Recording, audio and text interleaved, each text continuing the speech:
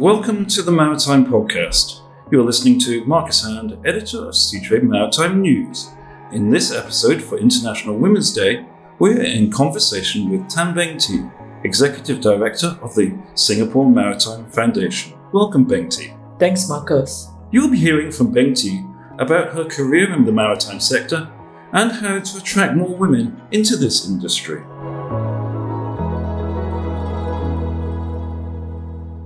Firstly, perhaps you could tell our listeners a bit about how you came to work in the maritime sector and, more importantly, stayed in it. I joined the public service after my university studies, and in the public service, there's always job rotation. So one day I was actually asked if I would like to join the shipping unit in the trade board. I was young then and I was very excited because it does offer me new opportunities to explore new areas. So I took up the challenge and joined the shipping unit in the trade board. And since then, there was no turning back. Shipping has always been one of my portfolio, although I also undertake other portfolios within the trade board. Our focus was really on freight rate increase, the Far East Freight Conference, how would freight rate increase impact on export competitiveness, and less so on promotion of shipping. However, in the late 1980s and the early 1990s, we decided to change course and we asked ourselves, could Singapore not grow into International Maritime Centre beyond the port? Can we actually grow an International Maritime Centre to actually complement Singapore's role as a hub port? I was actually very fascinated because I have always been looking at the newspapers and publications and reading up about London, about Oslo, about Hong Kong, how they managed to have such a strong, vibrant ecosystem. So to me, that is a challenge. And I stayed on in the sector because I now have a purpose and an objective to fulfill. So growing Singapore as an international maritime centre became my dream. And it became my goal to fulfill. And that is what kept me going, even though sometimes with ups and downs. But the sheer fact that if I'm able, or if my team and I are able to grow Singapore into an international maritime centre, becomes such a great driving force. Well, I mean, certainly it has transformed, especially if you talk back to the days we were talking about the Far Eastern Freight Conference and Yes. things like that. You mentioned places like Oslo and London there. You travelled extensively to attract companies to come and set up shop in Singapore, and you dealt with many top industry leaders. Is this something you ever imagined when you moved into this sector you'd end up doing? Not exactly, Marcus. Reaching out to companies is something that I know that I have to do, but what I didn't expect was to be able to reach out to so many prominent shipping personalities, many whom became good friends over the years. So as part of my job, I always make it a point to read about key personalities and the tycoons. So I flip the pages of a Seatrade, Lloyd's List and Tradewinds. And some of them are really legendary in the maritime world. So when I got to meet them, I was very, very excited because it gives me an opportunity to start planting a small seed about maritime Singapore. So over the years, I have met strong personalities and great personalities like Tan Frank Shaw, John Angelicolis, Mr. Williamson, and then K.H. Koo, and those who are still present today like C.H. Dong. And all of them gave me very valuable advice for which I am very grateful and treasure them. That's a pretty impressive list of names you just reeled off. Meeting these people, what was that like?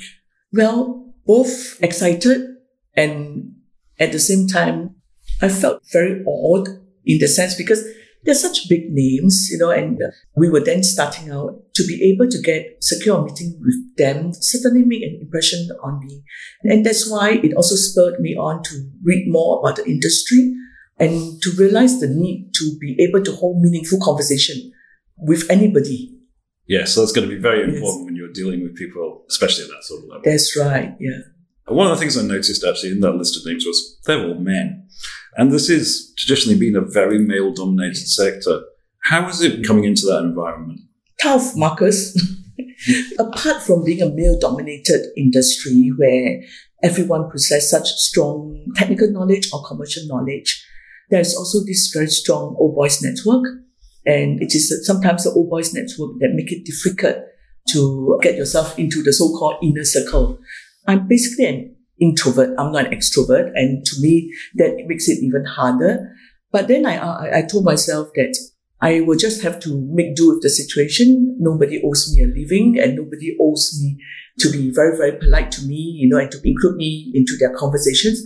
Ultimately, I just grew a height, just make myself a little bit more thick-skinned and make sure that I get myself seen and heard, build up the knowledge so that I can make meaningful conversations and take the initiative to step forward, to make the first move.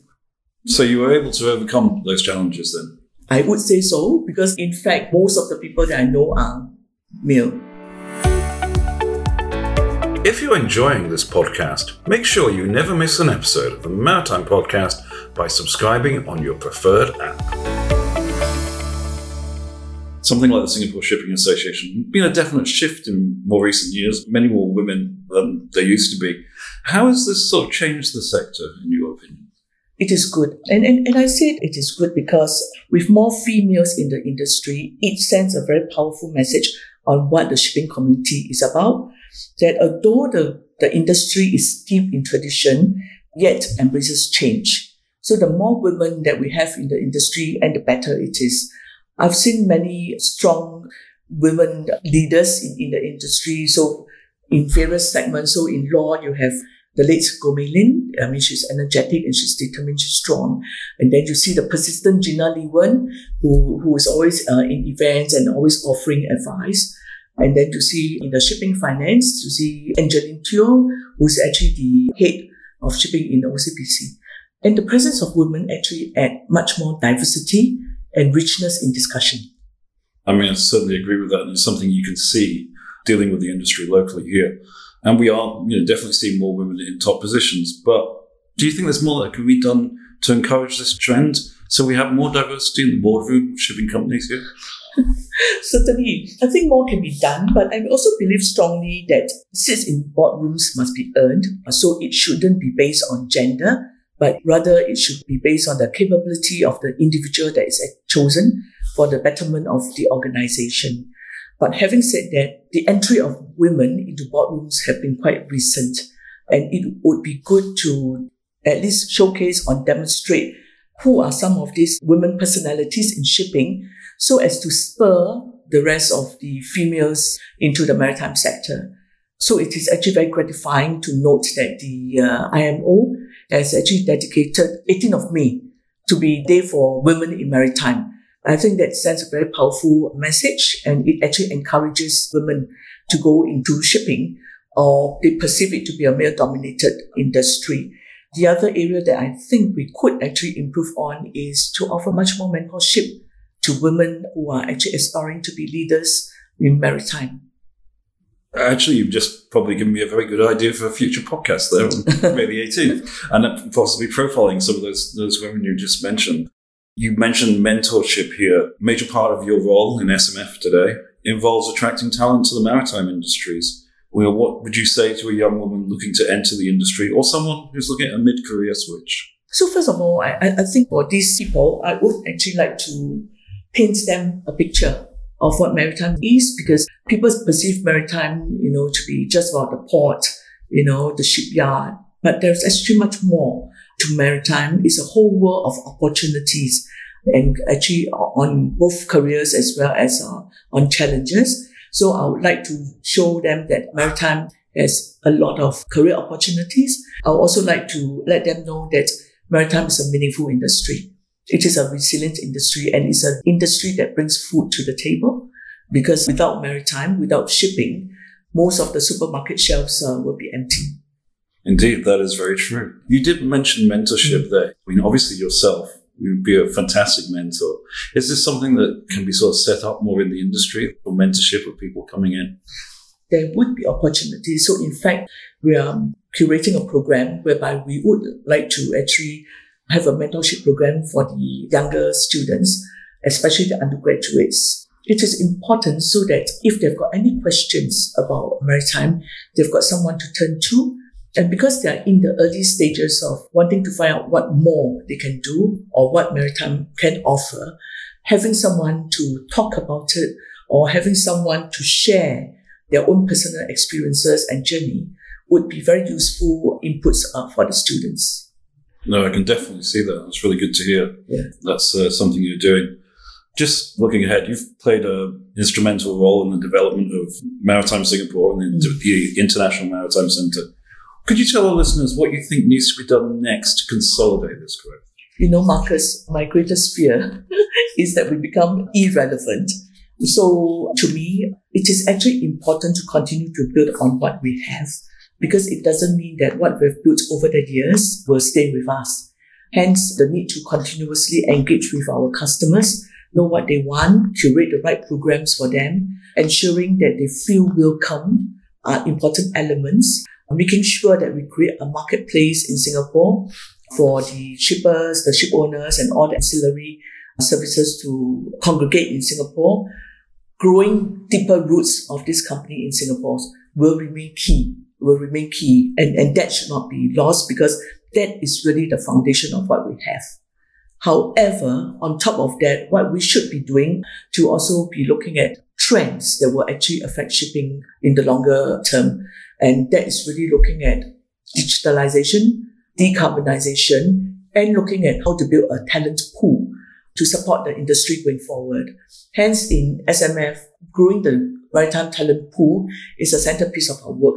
In fact, we came out with a framework that looks at how we can attract people into the industry, how we can retain the people in the industry, engage them in the industry, and how we can actually grow in the pipeline of talent within the industry. So if we are able to do that holistically and be able to do it well in partnership with the industry, then the future maritime workforce will be able to, in a way, to serve the industry better. And if you look at what we have, ships are the same because it's different designs or different fuel type, but elements that makes the difference is really people. And there's actually a need to then ensure that people are adequately equipped to do their job going forward. So there's a lot to be done then. Yes, indeed. Beng Tee, thank you so much for taking the time today and to tell our listeners about your career and what it's like bringing more women into the maritime industry. Thank you so much for your time.